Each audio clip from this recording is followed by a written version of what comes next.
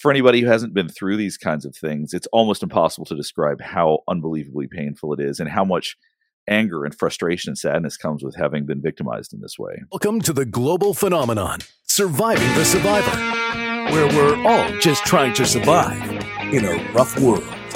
What's up, STS Nation, and welcome to another episode of Surviving the Survivor, the podcast that promises to bring you the very best guests in all of true crime, and you're about to see why. Of course, this is the twisted tale of a mom of three who allegedly murdered her husband by poisoning. Utah mom Kouri Richins stands accused of poisoning husband Eric by spiking his celebratory Moscow Mule cocktail with not one, not two, not three, not four, but 5 times the lethal dose of fentanyl. After 39-year-old Eric's death, 33-year-old Kouri wrote a children's book about grief. She even promoted it on local TV and even dedicated it to the father of her 3 young children who she stands accused of murdering. During her court hearing earlier in the week, she sobbed as she was denied bail. Best guest today, one of the most important figures in this case, Greg Skordas. He represents the deceased husband's family, Eric Richins, in this twisted tale. He has practiced law, Greg has, since 1982. He began his career at the Salt Lake Legal Defenders Association as a prosecutor, representing indigent defendants in criminal matters.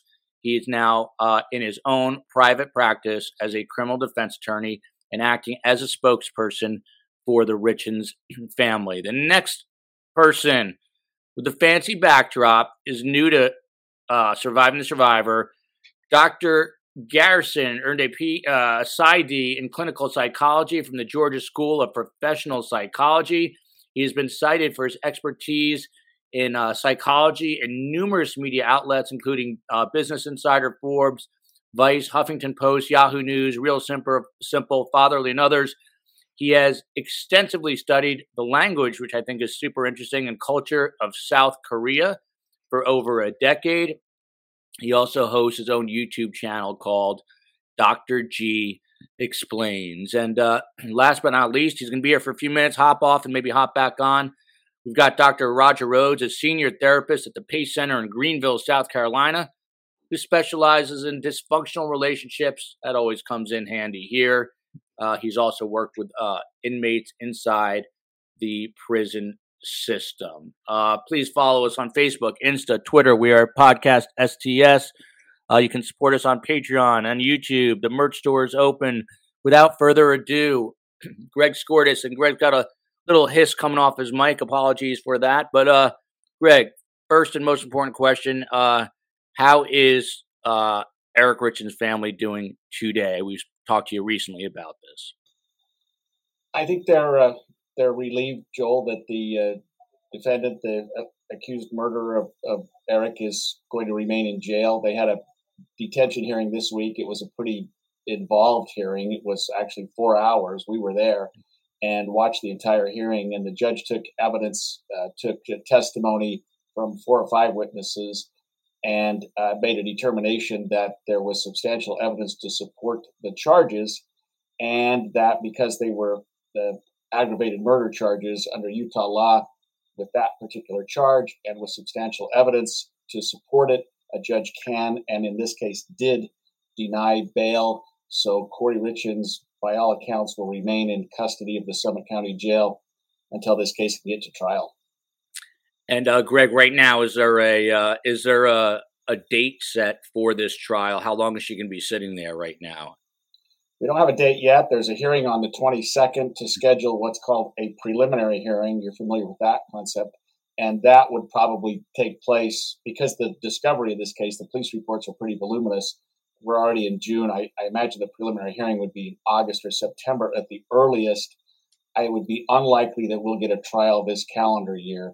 I don't see that, but I think we would probably get a trial within a year of now. And Dr. J.P. Garrison, I'm coming to you, our new best guest, who hopefully stays with us for a long time to come. But Dr. Rhodes is going to have to hop off and then hopefully hop back on. Dr. Rhodes, a couple of quick bullet points here. Kouri Richins allegedly poisoned her husband in March. Authorities, March 2022, that's a year ago, with this tainted Moscow Mule after trying to up his life insurance. She then emailed police. We're going to get into this more in an attempt to explain it all away, because she went on a few exotic holidays. I believe it was either Spain or Italy, and then went to Mexico. She also said that she wanted her husband, Eric, who's Greg is representing the family, that the husband wanted her to stay unemployed because his ex-wife had an affair. So these are kind of bullet point highlights, and we'll get into each of them. Raj, what's your 360 bird's eye view of a woman who's accused of poisoning the husband 5 times the lethal dose with fentanyl in a cocktail, a celebratory cocktail, and then goes and writes a book about grief? How do you describe a person like this if it is all in fact true? Well, number one, she thinks she's the smartest person in America. That's the first thing you got to start with. The fact that it's like, wait a minute, don't you think the police are going to research? First place they're going to research is the people closest to the dead person. And then to turn around and write a book, it's like standing next to a wrecked car on a highway and waving at people going by. That's what she did. It's, a level of mental and emotional denial of what's going on in her world and how needy she is. I wouldn't be surprised if she wasn't thinking that she would be innocent, and number 2, looking for her second husband. Dr. J.P. Garrison, your bird's eye view. Just let the audience know too. Kind of what you specialize. You do forensic and clinical psychology, but really what your specialty is. I think I also saw you analyzing, body language and that sort of thing. So just let the audience know what you're up to in your bird's eye view of this case. So I'm a personality disorder expert. That's one of my big areas, which for people who don't know what personality disorders are, like narcissistic personality, borderline personality, I can explain more of that later. But oftentimes I deal with people in a clinical setting that nobody else wants to deal with. So I'm used to dealing with folks that have pretty serious pathology, pretty serious challenges. So when I see people that have committed acts like this, the first question I go to is, how much control do they need? Right? Because when you look at, presuming that she actually committed the acts that she's been accused of, write down from How to Grieve, write a book about, let's focus on the continuity and make sure don't change your life up. That's one of the things she wrote about in her book, is that the kids need to have continuity. So don't let it disrupt your life that your dad passed away. Rather than getting a divorce and trying to get money that way, like going to murder instead. Like, it's an incredible amount of control that we're looking at that somebody would need and insist upon to do all these things. Greg Skordas, back to you. By the way, catch up checking in. There are 3 kids right now with no parents. Thinking of them. Justice for Eric Richins. A lot of times people don't think of the collateral damage, the kids. In this case, they are going to suffer the rest of their lives because of this. I am not T-Pain. My heart goes out to the children who lost both of their parents because of Kouri's selfishness and greed in Eric's family. And then I'm being corrected here from Carrie Ann. She was not crying. Why do people keep saying that? She was trying real hard to squeeze out any tears. Greg Skordas, you were in the courtroom. Was she crying? Well, she was sure putting on a show that made it appear she was crying. She had at one point when Eric's sister was speaking really from the heart, an incredibly moving story that she told about him. Kouri looked down and sort of shook her head and sort of held her eyes as though she was crying. But then, a few minutes later, she's sort of talking to her lawyers and planning the next cross-examination. So I don't know. It's hard, and I'm glad you've got Dr. Garrison here, who understands these sort of personalities far better than I do. But we saw the same thing. You and I talked about it not long ago, Joel, with Lori Vallow up in Idaho, and just sort of these personalities, these cold, almost heartless personalities that can turn on and turn off their emotions in a way that sort of played to the audience. And there was an audience there. Certainly, there was a camera in the courtroom, and it was. My sense was that's what she was trying to do. And the charges, Greg, to you, she is charged with first-degree aggravated murder and multiple counts of second-degree possession of a controlled substance. That would be the fentanyl, with intent to distribute. How serious are these charges? I mean, I don't think you get much more serious than murder, but she'll be in the joint, the pokey, as Gigi McKelvey says, for the rest of her life if she is convicted on these. Correct? Yeah, no question. Aggravated murder is the most serious charge we have under Utah law. It carries the potential for the death penalty, but at a minimum, it carries a punishment of from 25 years to life. It's one of those crimes, Joel, where the jury decides the punishment, and they would have the right to impose the 25 to life, which is life with the possibility of parole, life without the possibility of parole, or the punishment of death. And the county attorney, this is in Summit County, Park City is one of the big cities there, has not disclosed yet, has not determined yet whether they're going to seek the death penalty.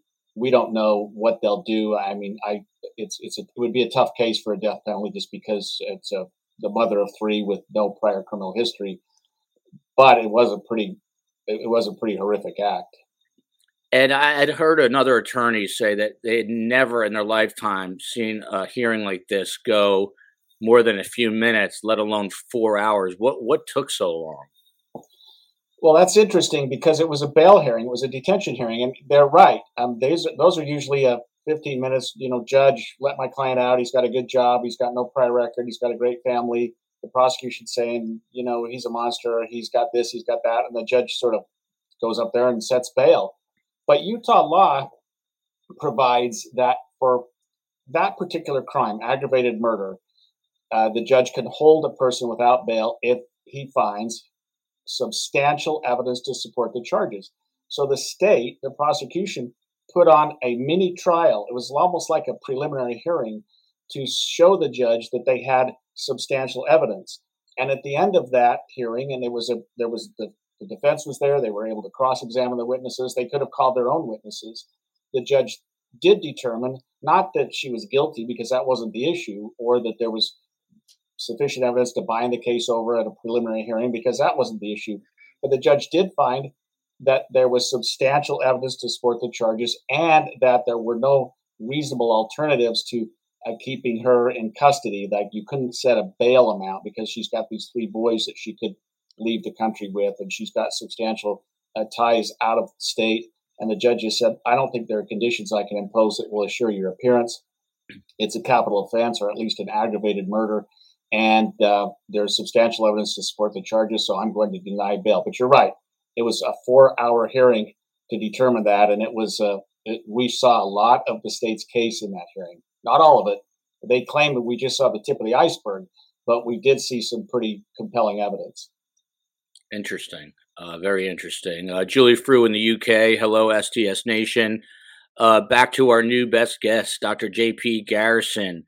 So we'll go through this kind of systematically here, but Kouri Richins, whether the tears were real or not, Dr. Garrison, reports are that she was crying in there, and it happened after prosecutors read a text message that she allegedly sent to her quote-unquote best friend, and she's talking about providing CPR to her then deceased or already deceased husband, and the quote is, I pumped so damn hard, so hard, screaming at him to come back to life. She started wiping her face with a tissue as it was read out. If these allegations are true, if she is guilty of these crimes, what level of personality disorder is it to sit there in front of a court of your peers and say that I pumped so hard and act as though you were trying to help the very person who you're accused of murdering? I mean, what you'd be looking at there, without providing a diagnosis, but at least talking about the level of pathology you'd be dealing with somebody who could do that. You're talking about someone who has an incredible need for impression management, right? So somebody who's very aware that people are watching them, very much aware. And this would not just be specific to the courtroom. This would be probably universally true for people like this. But, as I watched her in that hearing, I didn't watch all 4 hours, but I watched quite a bit of it. She did seem to have a very keen awareness that she was being watched. You see her, reacting to certain things, shaking her head no, and mouthing things, and was reacting almost more than I would have expected someone to react. In some of her body language, actually. But yeah, we're talking about something that would be someone who is incapable of feeling what most people feel. I think that's what we're talking about, a callousness that the average person is not capable of, if that is kind of manipulation is possible. And you made it, by the way, Dr. Raj has a patient, so he had to jump off and he might jump back on. But Dr. Garrison, you touched on it a little bit, but overall, what did you make of her body language as you were watching this? Was it that of a guilty person, an innocent person, or not clear enough? Not clear enough yet, but I can say, I try not to determine someone's guilt or innocence based on body language, but what I try to do is to get an idea of how they're feeling. And what I saw was someone who at times appeared very anxious. Like when Amy Richins was talking, there was a lot of anxiety during those times. There was the mouth is something we touch or chew on a lot to make ourselves feel calmer. There was a lot going on there during that time, a lot of chewing on her lip, a lot of discomfort. So there was something about that statement that Amy Richins was making that seemed to be making her very uncomfortable.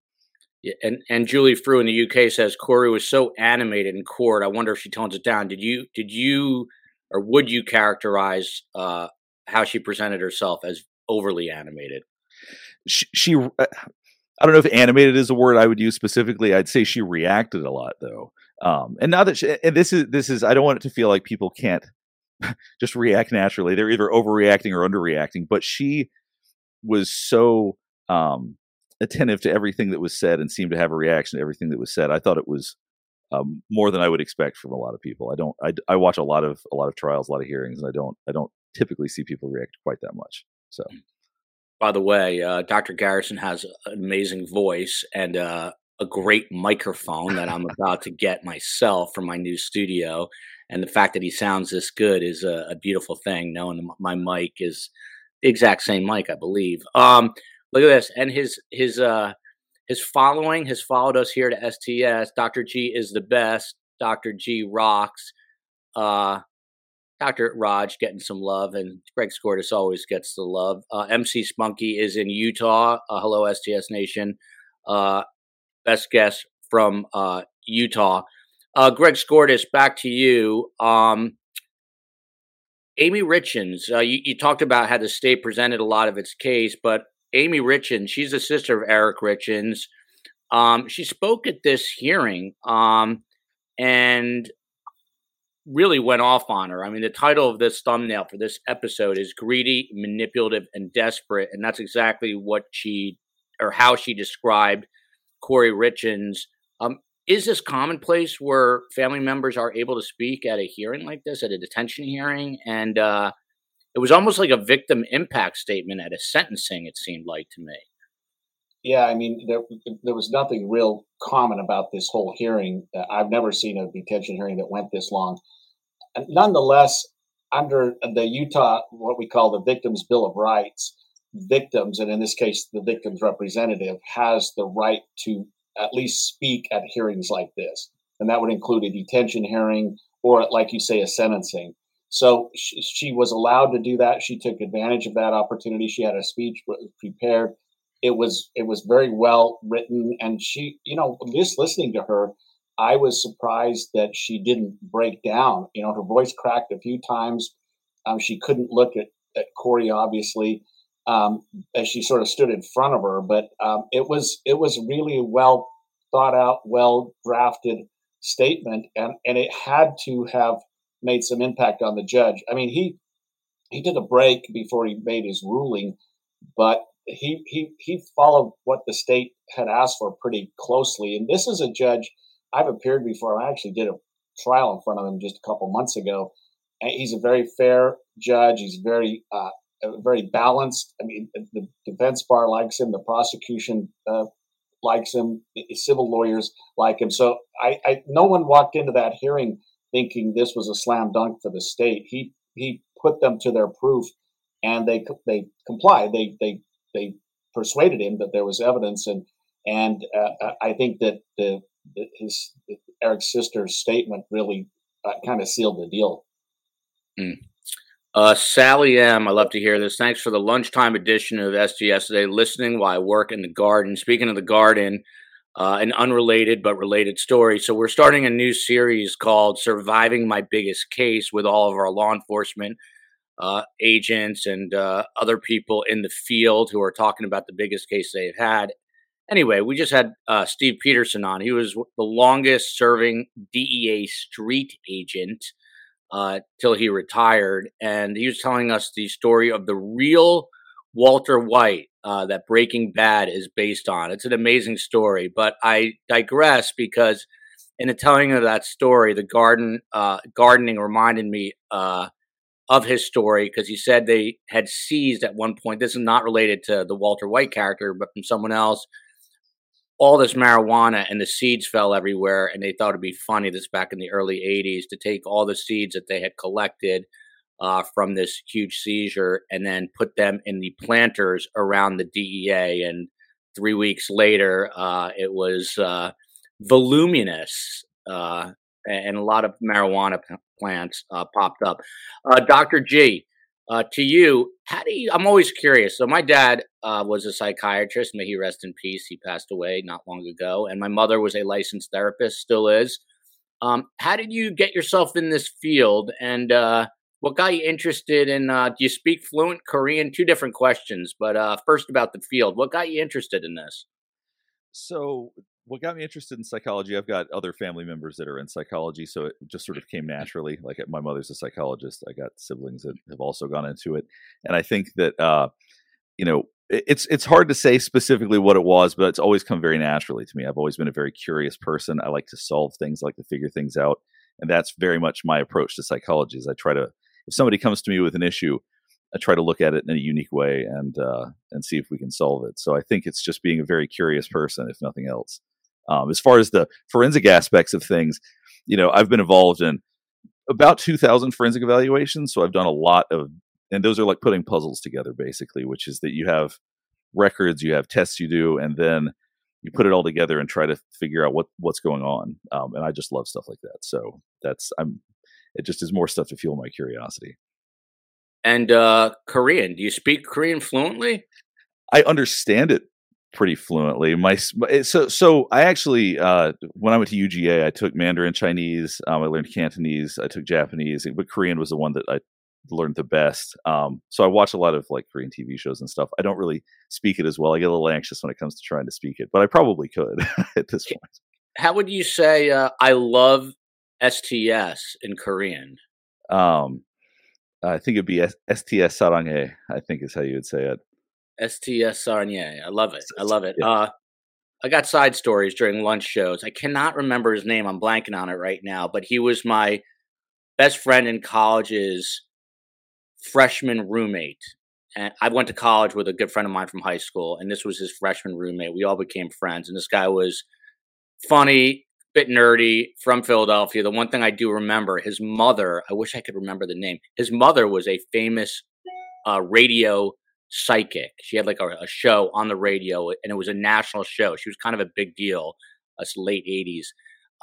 Long story short, he thought it would be a good idea. Back then, he wanted to learn Mandarin, and he switched his major to Mandarin at Brandeis University.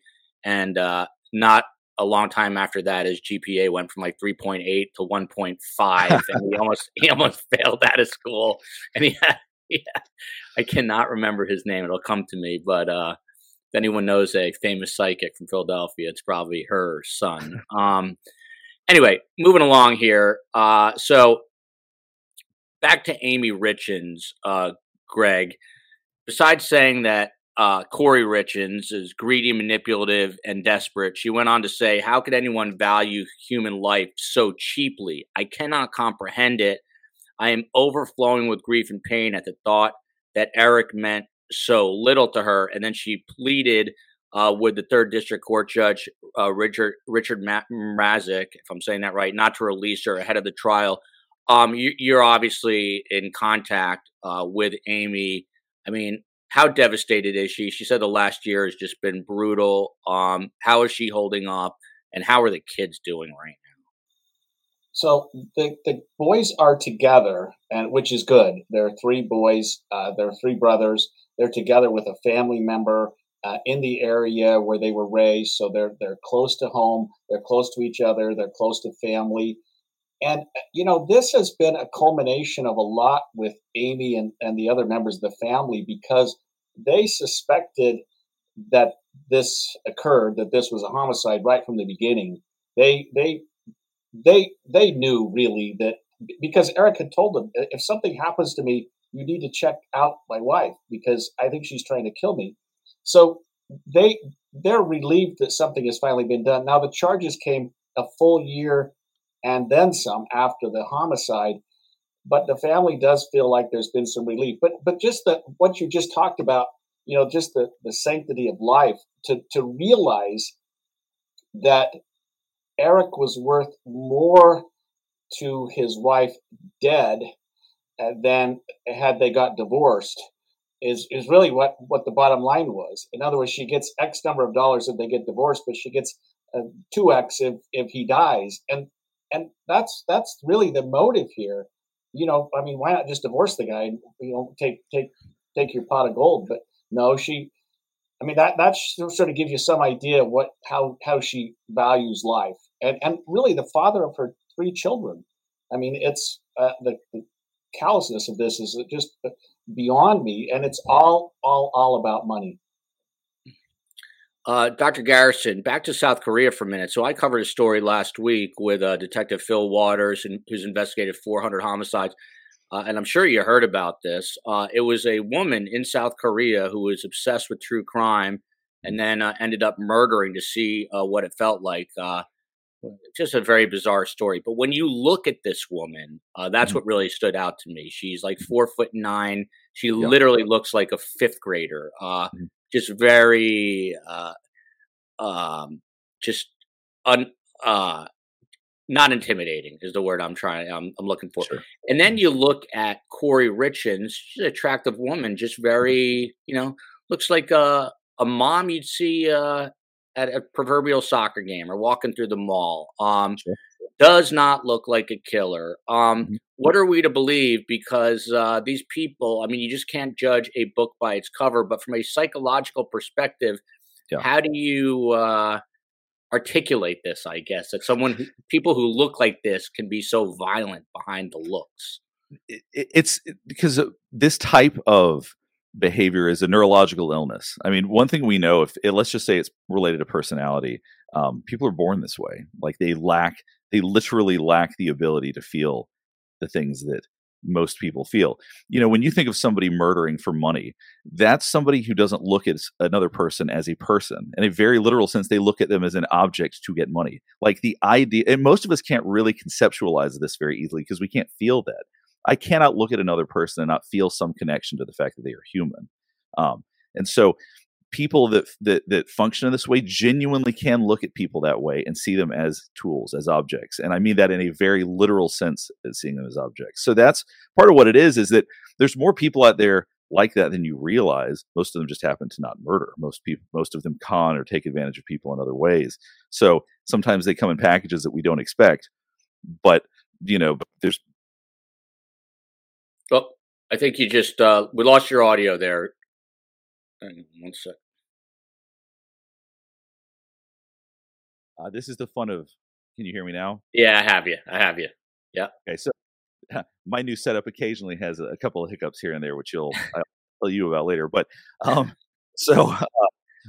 what I was saying is that these types of personalities come in every kind of package, right? Some of them murder, some of them con, some of them do other things. But it doesn't shock me in any way to see. It's maybe a little surprising, and there may be some unusual aspects to it because you don't expect it, but I'm not exactly shocked if you see somebody who's attractive that ends up murdering. Usually they can find other ways to manipulate instead. But yeah, for the layperson like me, it's eerie to see these people who you would just never, ever suspect to be, you look at Charles Manson, he's scary looking, right? Mm-hmm. So it's nothing like that. Davina Wilson, Greg, for you here, Evening from hot and sunny Germany. So happy to have found this great channel. Loving all the guests and coverage.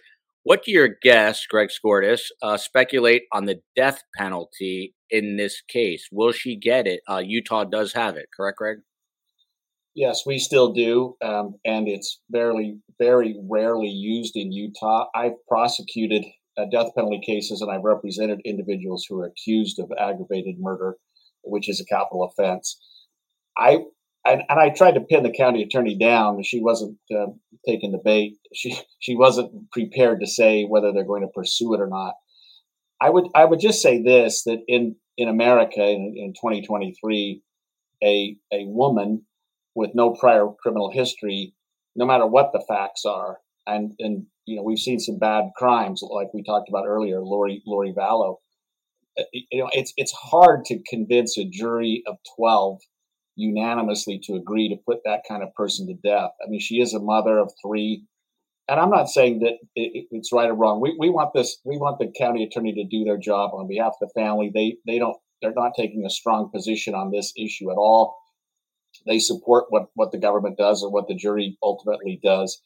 But I would just say, based on my 41 years of experience here in Utah, that it would be very difficult for the state to get a punishment of death by a jury in a case like this, just because of the circumstances. And I mean, it's an awful murder, and it qualifies because there are 2 what we call aggravating circumstances. One, that a poison was administered, and 2, that the murder was committed for financial gain. Those are 2 what we call aggravating circumstances that can boost a murder up to an aggravated murder.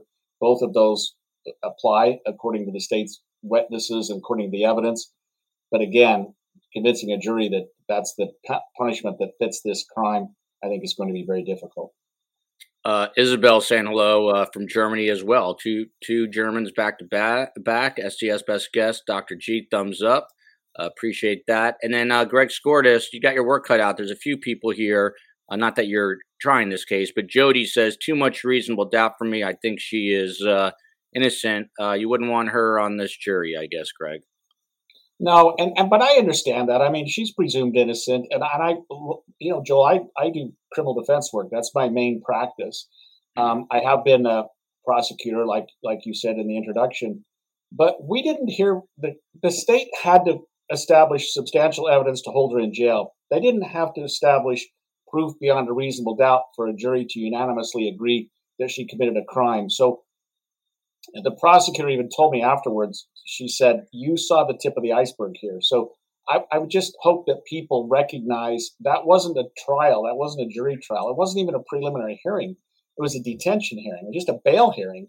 And the judge found substantial evidence. So my guess is, and I don't know for sure, that there's substantially more evidence. And when the jury hears that, ultimately, if it goes to that point, I don't know that they... a lot of people are looking at this also as a circumstantial case, but we do circumstantial cases every day. I mean, I've prosecuted and defended cases based solely on circumstantial evidence.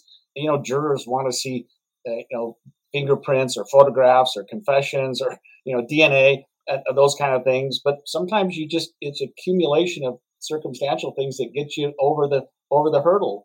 And so I believe the state has a strong case, but we saw a 4-hour case that's probably going to be 4 weeks in front of the jury. That's the percentage of the evidence that we heard at the hearing on Monday. Astra, hey from the UK, I'm back. We missed you, Astra. Glad to have you back here. Followed by a few of these. Jennifer, OMG, I love your voice, Dr. G. Followed by Havana's mom. I can't read anymore. My eyes are going. Dr. G's voice, heart emoji. And what's this one here from JP? This lady is just as evil as that other woman that killed her snake-breeding husband. These women really anger me. I hope to God they don't go lenient on her too. It's funny. Called my mother yesterday and said, "Do you think we're going to run out of true crime stories anytime soon?" And she said, "That's one of the few things like death and taxes. I can assure you we will not." Sunflower Girl says, "Dr. G, all these people must keep you very busy." Excuse me. So, Amy Richins, again, Eric Richins' sister in court, Dr. G. She said there's no consoling thought in the way Eric died in his last moments. After being intentionally poisoned, he was faced with betrayal and terror. The thought of it is unbearable. I am haunted by the horror of it. This last year has been a living hell for our family. We have watched as Kouri has paraded around, portraying herself as a grieving widow and victim while trying to profit from a book about his death and trying to get life insurance and assets that should go exactly where Eric wanted them to his boys. Forget the suspect here. Greg is representing the victim's family. Obviously Eric is the one that died at her hands, but how severe is the ripple effect of pain and agony that these victims' families feel, particularly the sister here, and also eventually the children who are going to grow up to know what happened?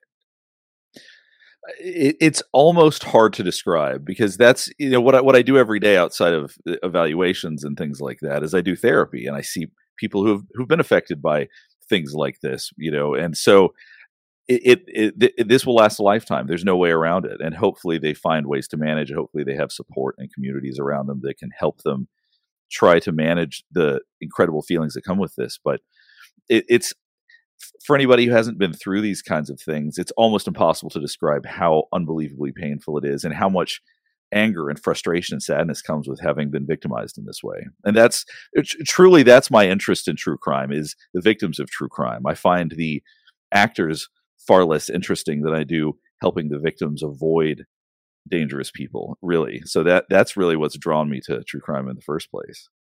And that is noble of you. I am not T-Pain, asking you, by the way, Dr. Garrison, have you ever heard of T-Pain the rapper? Because I have not, and that's what you have. Look at that. Yeah. even Dr. Garrison knows about I am not T-Pain. I had never heard of this guy. I don't know where I've been living. I need to get out more. But she wants to know, or I don't even know if I am not T-Pain is a man or a woman. That's a good question. How much narcissism does Kouri display? Is there a way to measure it? Well, so much of that would depend on whether or not she's done what she's accused of. If she has, then an incredible amount, really. Because one thing I can say is that her behavior, whether or not she committed these crimes, she is sort of odd. I think that it's hard to deny that. Like some of the interviews that she's done, let's say that if she has not committed these crimes, some of the interview on Good Things Utah is still strange regardless. And so she is sort of an odd person in that regard. In what way was that odd? Because I was going to get to that eventually, but it's far down on the list. But in what way did you find that, other than the fact that she's accused of murdering her husband and goes on there to promote a book she wrote about grief? But what did you find odd about it? Well, part of it is that she doesn't talk about missing her husband in any real way. She doesn't emote about it in any real way either. She's so focused. It seems that she's focused on a task, and she's certainly not processing the passing of someone like anybody I've ever seen. So it's just unusual how she presents. Same as at the hearing. I know that I said she reacted too much, but that's in some ways she didn't react enough, because at least outside of the crying, if you want to call it that, I didn't see any emotions that suggested sadness or pain, because if you think about somebody that's sitting in a hearing that didn't murder their husband, that's been accused of these awful things, that's separated from their children, that's going through all of this, she shows an unusually low amount of sadness considering all of those facts, if she indeed didn't do these things. So it's an odd situation regardless. Mona, Dr. G sounds like a voice actor. Love it. Dr. Liddy, keep flowing in. Dr. G, I love your voice. I might have to get him to be my voice-over guy for my new intro that's coming to a show near you soon. Dr. Skordas, back to you here. Immediately following Eric's death, Amy, the sister, said that Kouri told family that she was too distraught to help plan for his funeral, but Amy said that Kouri proved otherwise. And here's the quote. In fact, she pulled herself together enough to go close on the purchase of a $2 million home, hire a real estate agent, hire an architect to create CAD drawings of the home, hire a lawyer in order to file a lawsuit on Eric's trust, hire a locksmith to come break in and clean out my brother's safe, and attempt to have Eric cremated. She mustered up the strength and resolve to do most of this within the first 48 hours of his death. The state has got to be taking notes from Amy Richins here. These are amazing points to make, right? In the eventual trial, contrary to what she's saying, that she was too broken up to do anything. Is that correct, Greg? Yeah, I mean that's exactly right, and that's the great irony of this. She's supposedly the grieving widow, the grieving mother of these three now fatherless boys, and she's too distraught to help with his, his post-mortem and to deal with what they're going to do and the funeral and everything that's going on there. But she's trying to close on this home that they were trying to flip in the neighboring county. She hires a locksmith to come and drill that. She couldn't even wait to find the combination to his safe. She literally drilled it a day or two later so she could get what we all believe now was probably 50 or 60,000 in cash, which she had in the safe. But nobody will ever know because it's gone. And she was hustling money. She was looking for life insurance policies. She was trying to figure out what happened with the buy-sell agreement with him and his business partner and the life insurance policy with that. And she was manipulating and moving other things around. So, yeah, she was grieving in a way that doesn't make sense to anyone here except maybe Dr. G. And Greg, you mentioned this, or you were asked this in a previous show, but let's do it again here from Toy White. Why in the hell did Eric stay with her when she had tried to poison him before? Because she had allegedly done that. I saw an interview with a former husband and family, and she allegedly tried to poison. So why stay? And I know kids are a big part of that, right, Greg? Yeah, I mean, there were three boys. And I would say Eric found himself to be a father as the most important role in his life. And being a father meant having a nuclear family, spending as much time with your boys as possible, trying to have a relationship with their mother. I mean, when it got down to the end and he was killed, he was contemplating divorce. I think that may have triggered some of the events that happened here. But he tried to make this work, even in the face of what looks to be some pretty compelling evidence that she was trying to poison him. I mean, there was a trip to Greece where there was something in his sandwich. There was at least one other poisoning, and he and I guess he knew it in his heart that something was going on, but he still wanted to keep the family together. And I've been criticized for saying that because some people have said, well, you're making it seem like that he died for his boys, but I don't know. He kind of did. He really wanted to keep that family together. I have some thoughts. Oh, sorry. Go ahead. No, go ahead. No, it's all you. Go ahead. Yeah, I have some thoughts about this because, okay. I work with a lot of couples, so I see a lot of couples in distress. And so, it doesn't actually shock me, even though people go like, well, this person was poisoned before. How could they stick around? It's always more complicated than it seems. It's easy for us to see that on the outside. Go, yeah. If somebody tried to poison me, I would never talk to them again, whatever. It's never so simple, right? And even beyond just having kids, the conversations they might have had afterwards, if someone's manipulative, the way they could convince them to stay or whatever kinds of things they could say. And also that we presume oftentimes that people are capable of learning. So let's say that we're in a relationship, we have a big conflict, something bad happens. We assume, hey, we've talked it out and this person's capable of learning and not doing the same thing again. The problem with people that are capable of murder is they're not capable of learning interpersonally in that way. They really can't do it. They cannot. You could give them a list of things to say, hey, follow these, your life's going to be perfect. Everything is going to be amazing. You're going to have the best life ever. And they'll tear it up and throw it away. They just are like, no, I can't do it. They're going to do whatever. So they can't learn. So what I mean by that is that if he had the presumption, hey, maybe she's learned something from problems we've had, he may have believed that she was going to be capable of change. Now, maybe towards the end, he started to say, I'm going to need to get divorced, but it doesn't shock me because there was another case where somebody was poisoned in Colorado, I think, by a dentist, or allegedly by a dentist, a few months back. And this same story, he had drugged her before, and this time it killed her. So it it is not as shocking to me as it sounds on the surface that someone would stay even after that. Although there is a sort of a distinction here, and that is the fact that Eric is a male, not a female. So she did this to a husband. Is it more difficult for the public at large to sort of grapple with the idea that a man couldn't leave a woman as opposed to a woman not being able to leave a man? Probably, I would assume so. It's can be a little hard to get a bird's eye view on that sometimes because I deal with so much of it, with dysfunction on both sides of it. Where it to me, I wouldn't make a distinction there, but I can see how a lot of people probably would. But I think they would be incorrect to do so. And I think I would agree with you. Michelle watching in Cape Town, South Africa, Greg Skordas. She wants to know, not to put you on the spot here and profile you, but I will. Are you Greek? She wants to know. Hang on before you answer that. Do you care to answer that?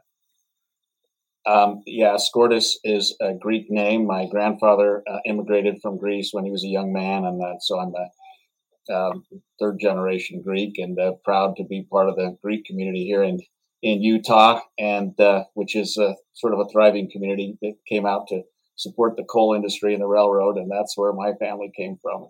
Yeah, Skordas is. Oh, and there you go, Michelle. I didn't mean to clip him there. Dr. G, this one's in your wheelhouse here. Amy recalls that Kouri allegedly punched her in the days following Eric's death when she learned she was cut out of her husband's will. Here's the quote. I told her that she could not kick me out of my brother's house. My sister was now the executor of Eric's trust and estate. Kouri looked at me with pure hatred and rage. I was messing up her plan. I was getting in her way, and because of that, she attacked me. She punched me in the face and neck multiple times. It took 4 people to pull her off of me that day. How important is this fact in sort of unveiling the true colors of this person, Dr. Garrison? It's incredibly important because it demonstrates an impulsive person. And that's another thing that we've seen throughout this. The things that were Googled are pretty impulsive because, to go back to the narcissism point, because this all does tie together when someone asked how narcissistic she is.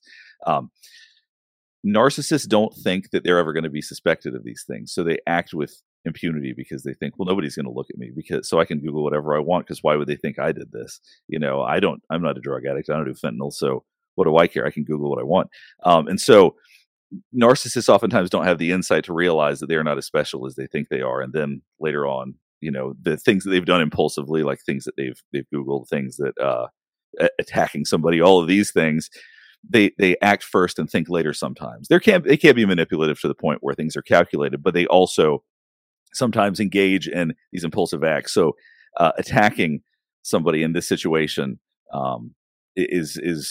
helps a really important piece of building a better understanding of her personality. It's not good. Davina Wilson in Germany says Kouri cries almost as well as Amber Heard did. I sense a little sarcasm there.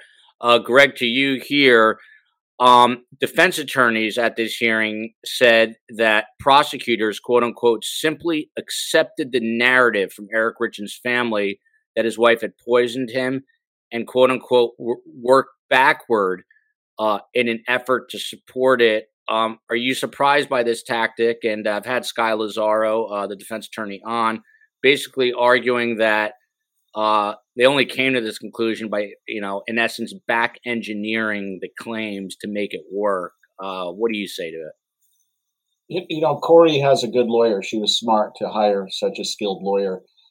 But this case didn't get charged a week after the homicide.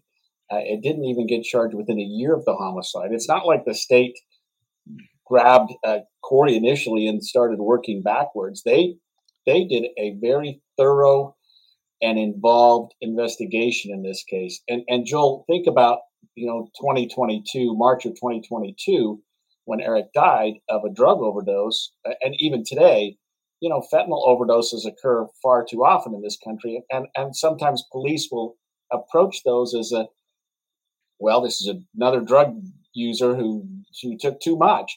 And so they may not jump into the fray as investigators I'm not being critical of Summit County Police or Park City Police. They did a great job, but it's not like they walk up and he's got a knife sticking out of his heart. It's a fentanyl overdose, and so it took a while. But the state allowed the evidence to progress. They allowed the investigation to take place. They didn't hook anybody up anytime soon. They didn't make charges anytime soon. They waited until the whole case coalesced in a way that they felt they had substantial evidence, that they have proof beyond a reasonable doubt.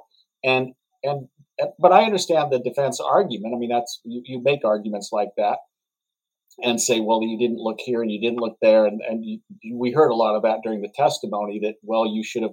Did you investigate this person? Did you investigate that person? But the state did a very good job and took their time and allowed the evidence to come together, and I think put together a very strong case. Dr. Garrison, this question here, this always intrigues me. From Kara about Kouri.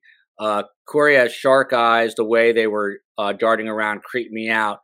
How closely are you looking at a suspect's eyes or a defendant's eyes when you're kind of examining their overall appearance?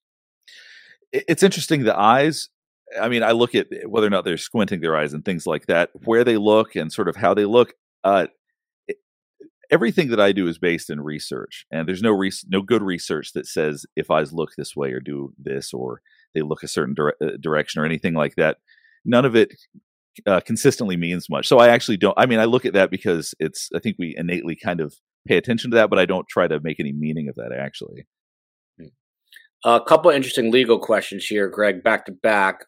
First from Julie in the UK. There was so much speculation about the glass Eric had. Do we know if they actually recovered it? That's question number one, Greg. So that's a good question. And it kind of goes back to what I said earlier about the fentanyl overdose. I mean, the glass is arguably the murder weapon to the extent there is one. But again, Kouri's there. She claims to have done CPR. Of course, the forensic or the medical examiner said nobody performed CPR on this body. Nobody even tried. And could have moved things, could have done things. The police come, the paramedics come, and they're doing their gig, but they're not looking at a drinking glass next to the bed as like they would a gun or they would a knife or they would something like that. And so I do think that there was a reason why the police hadn't focused on that initially, and probably wish they would have. I mean, looking back, that would have been very compelling, but they didn't, and I excuse that because of the circumstances of the death. Toy White, that makes perfect sense. But Toy White, will her will her attempt to poison him before be allowed in? Will the fact that she allegedly tried to poison her first husband be allowed in? Those things matter. Greg, what do you think? So there are rules of evidence that deal with sort of this modus operandi or whatever you want to call it, and the state may try to get it in under a sort of a pattern, a way that she handles bad relationships by poisoning people. It may be a stretch, and frankly, there may not be sufficient evidence to show the prior poisonings because Eric was the victim of those, and he's not around to testify about that anymore. One occurred in Greece, so I don't know whether they have medical people there that they're going to fly out, or whether the judge would even find it to be relevant. You have to sort of keep your eye on the prize, and when the judge hears the evidence about that from the state, he may or may not exclude it. Obviously, the state wants to get that evidence in. The defense will try to keep it out, and I don't know that I have my Utah rules of evidence hat on well enough to say whether that would come in. I think it's going to be something the state that fact will be argued, no question. And let's go 3 for 3, Greg. What do you think is going to be the hardest piece of evidence against her for her attorneys to try to argue against? I think one thing that I saw that surprised me at the hearing, Joel, was these Google searches that Kouri did immediately after the death. I mean, she's looking up, exotic, prisons for the rich and famous. Can police compel you to give a statement? Can they force you to take a polygraph test? How do I hide things that are on my cell phone? What does a poisoning look like to the medical examiner? I mean, the things that she did immediately afterwards, which we didn't know about. We didn't know any of that until this hearing. That to me, as an attorney, having tried several hundred cases, I thought was very, very powerful. And it's just the way we can do CSI now. We couldn't have recovered that kind of stuff 20, 30, 40 years ago when I started practicing law. But I think that's going to be a hard thing for the state for the defense to overcome, and a hard thing for Kouri to explain why she's accessing those particular sites. Look at this, Greg. Some love. Heart, Greg, heart emoji, Greg, heart emoji, Greg, heart emoji. So Greg is loved too. She Jukester. Look at this. Joel, I sent you an important email yesterday. I emailed you back. You got to check your email box unless it's stuck in mine. I'll check afterwards, but I did email you back. I do my best to get back to everyone. I really do. Thank God STS Nation is a very active community, so I get a lot of notes, and I love it. Keep sending them in. survivingthesurvivor@gmail.com. Dr. G, back to you here. So a couple of trips. Who doesn't kill a spouse and then take a trip? She decided of her own volition, I guess. She was working with detectives initially and decided they were questioning some stuff, and she decided to email them. And she says, and I quote, "You asked about any exotic vacations I've taken since Eric's passing. I went on 2 trips last year," she wrote. "One, my kids tried out at a soccer camp in Salt Lake City to qualify to play in Spain in June, and both my kids made it. So yes, I took them to Spain in October. Despite detailing 2 trips she took in 2022 in the email to police, she went on to also note a 3rd trip to Mexico 5 months after Eric died. I took my kids," she says, "and my mom came with us in August of 2022 to Mexico." Dr. G, it might just be me, but I've said it before, prison is a pretty big deterrent for me.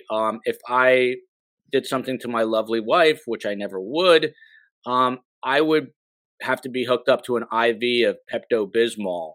It would be difficult to not be nervous, scared, looking over my shoulder. How does this woman allegedly do this and then just go overseas, not once, but twice, if not 3 times? I think one of the things that's important to keep in mind with somebody that can do this kind of thing is that, especially if a lot of the different things we've heard about her are indeed true, the amount of anxiety they feel is very different than the way most people experience it.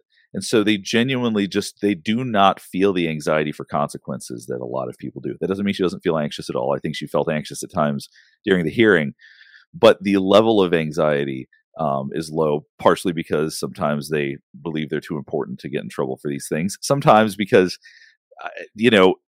once again, whether she did it or not, her understanding of grief seems unusual. It's a very rudimentary understanding of grief, because I don't think that if the mother of my children were to pass or were to be murdered by somebody, that I would be capable of enjoying anything, much less exotic vacations, for I don't even know how long, right? But it's unusual no matter how you cut it. It's just strange, but it shows to me that she has a limited understanding of others' emotions, like in a very real way, which a lot of us, when we see somebody that, like people that we feel like are attractive, we project how they feel oftentimes. So we go, oh, well, they must feel this way because that's how people feel. So we maybe throughout her life, if she has these limited emotions, people may have projected ways that she feels that she just doesn't. Leone, can you believe the evil out there? It's worse than ever. Is this true, Dr. G, or is it just our perception? Because now we've got Twitter, YouTube, Instagram, Facebook. Has there always been this level of evil? Absolutely. Yeah, I don't think anything's changed, really. I think that we're better at catching some of it now, right? Like a case like this, 30, 40 years ago, good luck proving it in any real way. So I think that we have better technology now. I don't think the evil has gotten worse. Look at this. Kevin Callahan, STS European time finally. And by the way, Sundays, not this Sunday, but the following Sunday, we're going to start to switch to an earlier time as well. And I like to try to do a Wednesday lunchtime if possible, so our friends overseas don't have to stay up too late. Shout out to Tilo, who I see is cursing in my chat, but she told me she wasn't feeling well and stayed home. At least she's cursing in the chat and not on YouTube. Like we have Amy Lawrence Lovely, defense attorney out of South Carolina that loves to drop multiple F-bombs. And she was doing that last night. If you missed it, we had the latest on the Alec Murdaugh saga, what's going on with Stephen Smith, and also what is happening with Mallory Beach, a young woman killed in that boating accident where Paul Murdaugh, who is now deceased, or both now deceased, was driving that boat intoxicated. Some more information to get through here. According to Kouri Richins, Eric, her husband, wanted, maybe demanded, she's implying, that she be a homemaker. And this came out in this same email exchange. She says, Kouri writes to law enforcement, Eric did not want me working because his ex-wife had an affair with a colleague. She said Eric had wanted her to be a homemaker and a typical conservative wife, and her job as a real estate agent threatened him. Eric wanted us to live the typical conservative life, this is a direct quote, where the man takes care of his family and the wife is a homemaker wife and mom, and that's it. And she goes on to say, that is not my personality and not the way I was raised. I am very independent. Greg Skordas, you know the family. Are they denying these allegations, which, he's basically just she's accusing him of wanting her to be a stay-at-home mom, essentially, which is, I can understand that. And if a woman wants to work, I understand that too. But kids, so it's a full-time job. Anyone who has 3 little kids like myself, they know that. But I don't know, when you're speaking to the family, was this a big point of concern for them that, Eric wanted her to be a homemaker and she hated this fact? It certainly wasn't supported by the facts, Joel. I mean, when he met her, she was a clerk at the Home Depot. He was a contractor. He went in there a lot. He supported her in becoming a realtor. He supported her in setting up that business. She was trying to get into the sort of the home flipping business, and he supported that. He sort of bankrolled it, really, if you think about it. So I don't think there's any evidence to show that he withheld her ability or her desire to further her career or to do things. Just the opposite. It appears that he supported that and supported it in not only emotionally but financially. So yeah, that wasn't borne out by the evidence that we've seen at all. And Kara says here she couldn't divorce him with the prenup. All the money hinged on his death. Do you agree with this statement, Greg? It's mostly true. I mean, the prenup gave her certain assets, but she even said, and I think everybody agrees, that she made more on he was worth more to her dead than divorced. The prenup limited, I mean, as most prenups do. I mean, he had a business, he was successful well before he met her, and the prenup sort of, as most do, preserved those premarital assets. And so she would have been limited that way, but it also provided that if he died, that sort of the floodgates were open and she would receive much more of his estate. So, yeah, I mean, she could read between the lines, and that's another piece of circumstantial evidence to show motive here, that there was motive for her to kill him, because especially if he's starting to sniff around divorce lawyers and thinking, well, maybe I need to get out of this, she knows she's not going to be as rich as she would be if he died. Shaquille Oatmeal, my favorite name. She's going to have plenty of time to write several books in prison. That is probably going to end up being a true statement. Greg, back to you for a moment. Eric had reportedly been carrying out an affair for some time before his death, but Kouri Richins said the couple had been trying to work through their issues. She added that she had been holding back from moving out of their home and only threatened to do so to get him to end the supposed affair. I believe she was having an affair too. Has any of this been corroborated, that he in fact was, cheating on her, or is she just trying to throw him under the bus and tar and feather him? We've seen no corroboration to him having an affair on her, and just the opposite. So, I mean, she can say what she wants about he was this and he was that. I mean, he was a family man first and foremost. He was not going to do anything to jeopardize his relationship with his kids, his ability to be a father to them, even if they got divorced, his ability to get custody as much as possible, time with them. No, there's nothing that supports anything that I've seen that would support the notion that he was having a relationship outside of his marriage.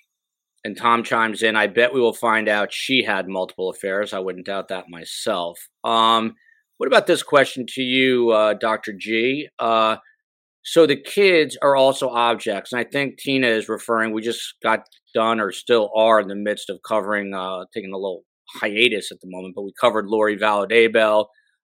They talk about how the kids were objects and had to be removed. We just had Larry and Kate Woodcock on. That was an amazing interview. If you haven't seen it, please check that out. Of course, they're the grandparents of J.J. Vallow and took Kylie under their wings as well. But what about this notion? I mean, this is a whole other level. I think people say this often. I can understand the spouse, but then to torment the children. And in Lori Vallow's case, it was, the ultimate horror where they murdered the kids. But here, what's going on with Kouri Richins that she's not thinking a few steps ahead to say, hey, I might destroy my kids' lives in the process of doing this? Why no thought about that? If your empathy is bad enough to do the things that she's been accused of, then your empathy probably isn't great for your kids either. I mean, I think that's the reality of it, is that if you could truly take away the father of your children, knowing the staggering impact that will have on the rest of their lives, then then that means that your empathy is so poor that you truly cannot understand human emotion in that way. And so, it's people like this. I mean, there's no shortage, sadly, of people who abuse their kids in this country. So I know that it doesn't entirely shock me, the idea that somebody could commit something like this would not be thinking of how their children feel about it or care. So, the old cliche, you need a license to be a realtor, you need a law license, you need a license to go fishing. You don't need a license to be a parent, but it's probably the most important license that you should have to get. Yeah. A lot of crappy parents out there. This one's a tougher one, Dr. G. What is the easiest way for us to spot someone who thinks of other people as objects to be used? How can we figure them out early on so they can't hurt us? Is that even possible? To an extent it is, because a lot of people will ignore small red flags, or they'll minimize them, or they'll say, okay, that's not such a big deal, I can deal with that, or I'm pretty tough, this person will change. Pay attention to your gut is a big one. A lot of us feel like sometimes we'll feel that somebody's not good. We'll feel that somebody in a relationship is doing things that we're not okay with, and rather than challenging yourself and going, you know what, like, I'm going to pay attention to these red flags. That's a hard line for me. We try too hard, and that's the problem. And or with somebody manipulative, they can convince us to keep trying, and therein lies the trap. So, can you spot people like this? Oftentimes, early on, probably not so much. Once you've been with them for a while, you got to start paying attention to whether or not they have empathy. I think that's a huge one, and that doesn't mean that everybody has to show like huge amounts of emotion. But if somebody truly does not care how you feel, if they truly only care about themselves, then you've really got to reevaluate a relationship. In my life. A few more things, and then I got to let these guys get back to their day jobs. Shaquille O'Neal, probably the most accurate comment so far. Kouri is a hot, stankin' mess. KCL from Salt Lake City. I'm listening while I get some quick exercise in between my son's game for his basketball tournament. One more rep, KCL. One more rep. You can do it. You can do it. All right. So Kouri admits mental health problems. She details them in this same email to police, Dr. G. It seems like she was pouring her heart out to show how, caring or meticulous she was being in terms of responding to their, inquiries. So she details prior mental health problems, saying she took medication after suffering postpartum depression after the birth of her second child in 2014. Here's a quote. I just want this over. I just want our lives back and to move on and grieve and mourn my husband without looking over my shoulder constantly for you guys or the idiotic private investigator or the Richins family. Whatever I can do to help close this out, just ask. I'll give you or tell you whatever you want to know. Sometimes when I get worked up with Carmela, she pulls out my mom, my co-host. She will pull out an old quote saying, it's like the boy who murdered his parents and then cried clemency in the court of law or something along those lines. So here, I just want this over. I can almost hear a child's voice there. You know, she got herself in trouble and now she wants to get herself out of trouble. How do you read that? I personally read that as, I talked earlier about somebody that doesn't like being out of control. I read that as somebody who is used to eventually getting their way and pushing and pushing. And when there's somebody that has legitimate control, those are the positions that's going to make someone like this uncomfortable, whether it's being in a court of law, whether it's attorneys, law enforcement, people that have legitimate power. Those are ones that she's going to be very frustrated by. And if she feels like she's not getting what she wants, then as we may have seen in the past, she acts out, she lashes out, she and inappropriately so. It's obviously not going to do you any good to reach out to law enforcement and say things like this, but it shows that she feels like that she can push, and if she's feeling out of control, that's what she's going to turn to.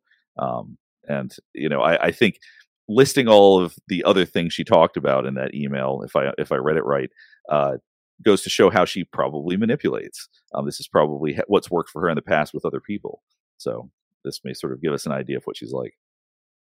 And Greg, I forgot to put this in my notes, but I'm well aware of it. She was doing a bunch of Google searches. She was looking up like life in prison, things like maybe how to conceal a murder, things like that. How much is that going to come back to bite her in the behind? I think it's very compelling evidence, and it shows consciousness of guilt. I mean, it shows that she was doing some things and trying to cover up after it occurred. And I know Dr. G probably knows a lot more about this than I do, but I think a lot of times people will commit a homicide and then kind of go, whoa, I just did that. Now what do I do? And so then she's sort of looking at the websites and going on doing these searches about, where could I end up in prison? What's the nice swanky prisons? And by the way, there aren't any nice ones in Utah. And there are, and sort of, how can the police make me take a polygraph test? How can I erase things on my phone? Because, the poisoning thing probably seemed easy for her. And she probably just assumed, hey, everyone will just assume he's a drug addict and died like so many people do these days on opioids. And then she realizes that there is some level of inquiry, that police are looking, that his family is going, hey, wait a minute, he didn't use drugs. He never touched drugs. Something's amiss here. And then she's sort of going back, going, okay, how am I going to cover my tracks? People just don't think ahead, or they wouldn't kill in the first place, I guess. And I think that will be very compelling evidence against her. And Shaq is asking Greg, he says, we haven't seen her parents. Have we seen any of Kouri Richins' family in court supporting her? Yes, she had several people there supporting her. Whether they were close family members or not, I don't know, but she certainly had some a posse there that seemed to be in support of her. They may have just been lookers on. I don't know. I wouldn't know her family to recognize them, but I assume she had some family there. And Brandon, do we know if Kouri, I know you addressed this earlier on, if the trial will be this year or 2 years down the road? If you had to guess, is it sooner than later, or are we going to be waiting a while for this trial to get going? Well, when a person's in custody, they certainly have a lot more right to what we call in America a speedy trial, because they're prejudiced by the delay. Had she been released Monday, we'd be talking about a trial in 2025. But it doesn't help her necessarily to have a trial in 2 years where she's sitting in jail. So my guess is, and there's a lot of evidence here that their attorneys need to go through, and that could take months, but it's not going to take years. My guess is that there will be a trial in 2024 on this case. And Dr. G, to you, Adam Bluefire, who watches us in Spain, I believe, how did Kouri get away with all that she did for so long without triggering any alarm bells from people close to her, or even alarm bells from the authorities? Any guess on that? Well, if somebody has low empathy, they have high callousness, they are able to be manipulative. We deal with people like that every day. Like if we set off alarm bells every time we interacted with somebody that has those traits, it would be going overboard. So I'm sure there have been things that people have not liked or that have observed, but nothing that would make them assume that there would be the leap to something like murder. So I think that's how, because a lot of the behaviors, for better or worse, can be fairly normalized. So, and STS Nation articulates better than me. Back to I am not T-Pain, the queen or king of questions. I have no idea the gender, and you can't even ask that anymore in 2023. So I will leave that alone. What do you think the psychological impact will be for their children having to grow up knowing their mom killed her dad? So we said it's going to impact them, but in what way? Do you think that they are going to be maybe more inclined to depression or anxiety? Are they going to be shamed? All of the above, none of the above? What do you think, Dr. G? Probably all of the above. I mean, when you think about what a parent is supposed to do to protect their kids, basically get them ready to be adults and launch into the world, right? And when you have one parent who's been murdered and another who has been accused of it, that is the ultimate form of having no protection. So high levels of anxiety, depression, all sorts of, and I'm not, obviously there's no guarantee that they'll deal with this, but that's what I would expect, is that it's going to be, post-traumatic issues. There's going to be a lot of stuff to deal with. And my heart really goes out to these kids and what they've gone through. It's just unbelievable. This next comment, and I agree, Dr. G is the best. I hope he comes on more. I really believe that she is totally guilty of this terrible crime. She found a whale, as I heard. She was a cashier at a store. Eric stopped by. That was the Home Depot. The most important part of this, Dr. G, are you going to come back on as a frequent guest? I need to have you. Anytime you want me, I'm here. Yeah. I love it. Good old Steve Cohen, otherwise known as Meave Moen, our phenomenal booking producer. We chat after the shows, and you have Greg Skordas on. I text him. I love Greg Skordas. I will definitely be texting him that I love Dr. G. So now we might abuse our privileges, but we like to do that here at STS Nation. My fellow Jerseyan, Bella Michelle, Jersey girl, my Jersey hat right here. Smash that like button. Thank you so much. One more quick thing, and maybe a question or two, and we will roll on out. Greg Skordas, to you. Following Eric's death, Kouri Richins claimed he had an addiction to pain medicine in high school. Basically accused him of having some sort of drug issue, even going so far as to say that he may have been dealing some drugs. Again, is she just trying to drag him through the mud? Any evidence of this at all? None at all. And yes, no evidence of that at all. And yes, this is just the way to make an offense your best defense, to sort of attack him and make him appear to be some. I mean, this guy he was an outdoorsman. He supported his kids. He coached them in Little League baseball and soccer. He was an avid hunter. He went out. He took very good care of himself. He was very healthy. He was not the kind of person that would have done something like that to his body. And there's no evidence at all. I mean, he didn't have anything that would ever support the notion that he was a drug user at all. And no one has any way to corroborate that. But there's also no way to show that he did. I mean, he just didn't. There's no evidence that he had that at all. And can I say something about that as well? Is that 100%. And while obviously there's no evidence that there's that history, for someone, if they had that history, would not take 5 times a dose of fentanyl. They would know what they're doing. It's just an argument that doesn't hold water one way or the other. It's still a stupid argument, in my opinion. I don't think that that's a sensible thing to try to prove one thing or the other, frankly. So Matthew Harris Law, good advertisement for Matthew Harris Law, wherever you are.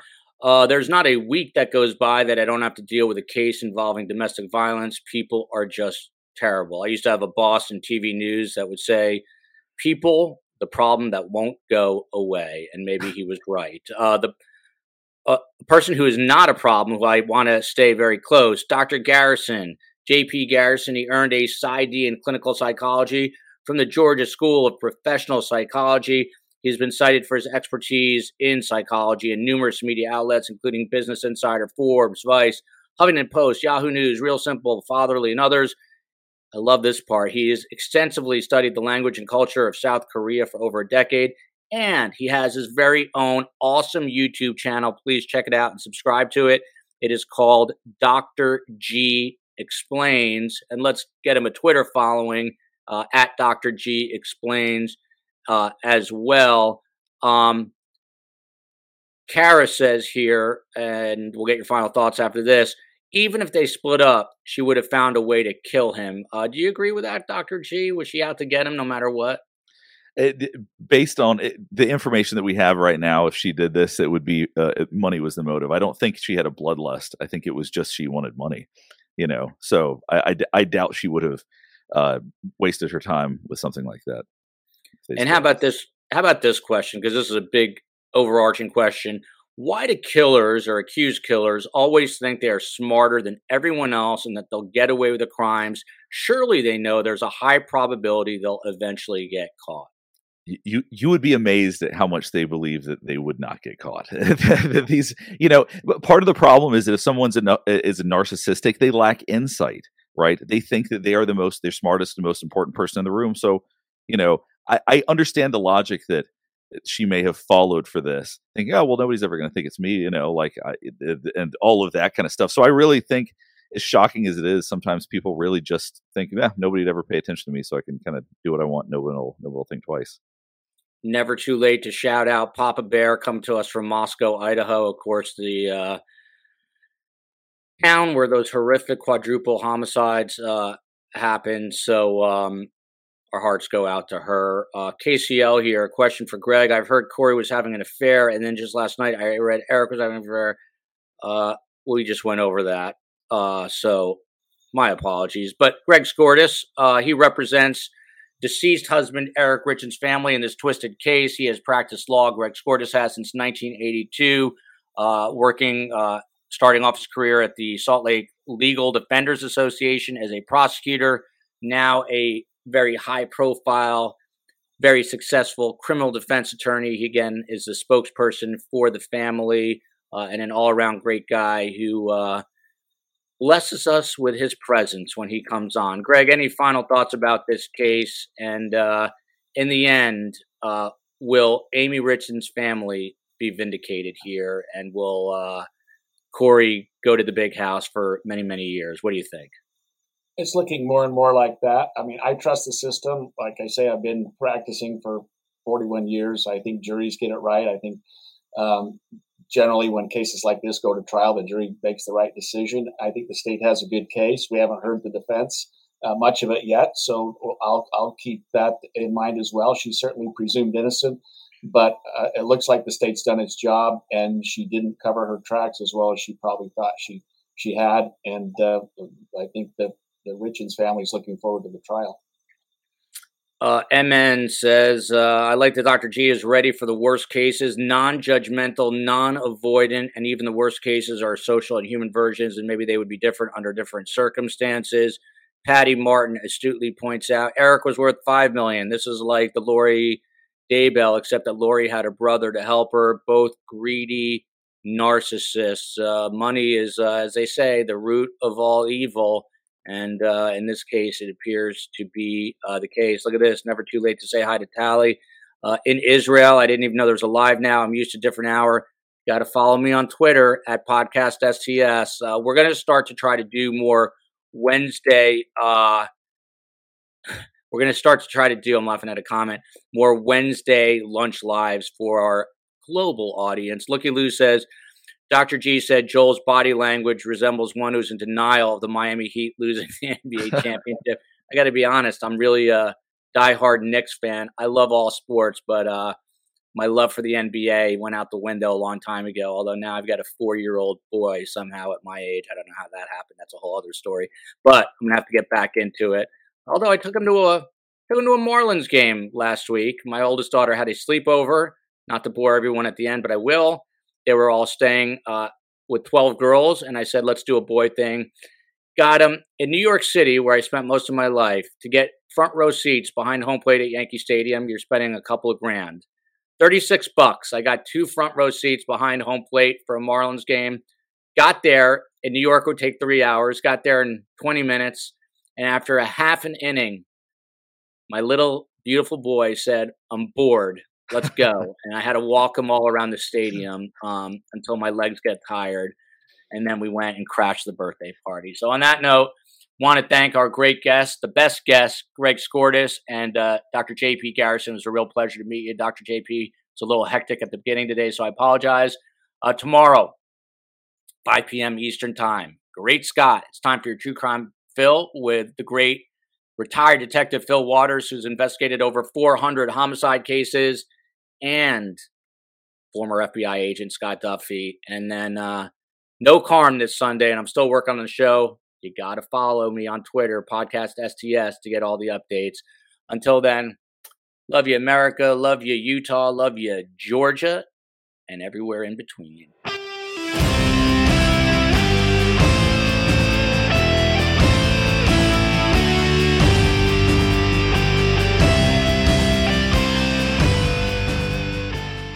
Final seconds of the game. A chance to score, and the chance has gone begging. If your business's commerce platform keeps missing the target on golden opportunities, get the MVP you deserve. Get Shopify.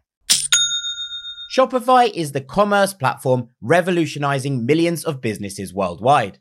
Whether you're a garage entrepreneur or IPO ready, Shopify is the only tool that you need to start, run, and grow your business without the struggle. Shopify puts you in control of every sales channel. So whether you're selling signed football boots from Shopify's in-person POS system, or you're vending vintage shirts on Shopify's all-in-one e-commerce platform, you are covered. And once you've reached your audience, Shopify has the internet's best converting checkout to help you turn them from browsers to buyers. What I love about Shopify is how, no matter how big you want to grow, Shopify gives you everything you need to take control and take your business to the next level. Shopify powers 10% of all e-commerce in the US. And Shopify is truly a global force, powering Allbirds, Rothy's, and Brooklinen, and millions of other entrepreneurs of every size across over 170 countries. Plus, Shopify's award-winning help is there to support your success every step of the way. This is Possibility, powered by Shopify. Sign up for a $1 per month trial period at shopify.com/ranks, all lowercase. Go to shopify.com/ranks to take your business to the next level today. That's shopify.com/ranks.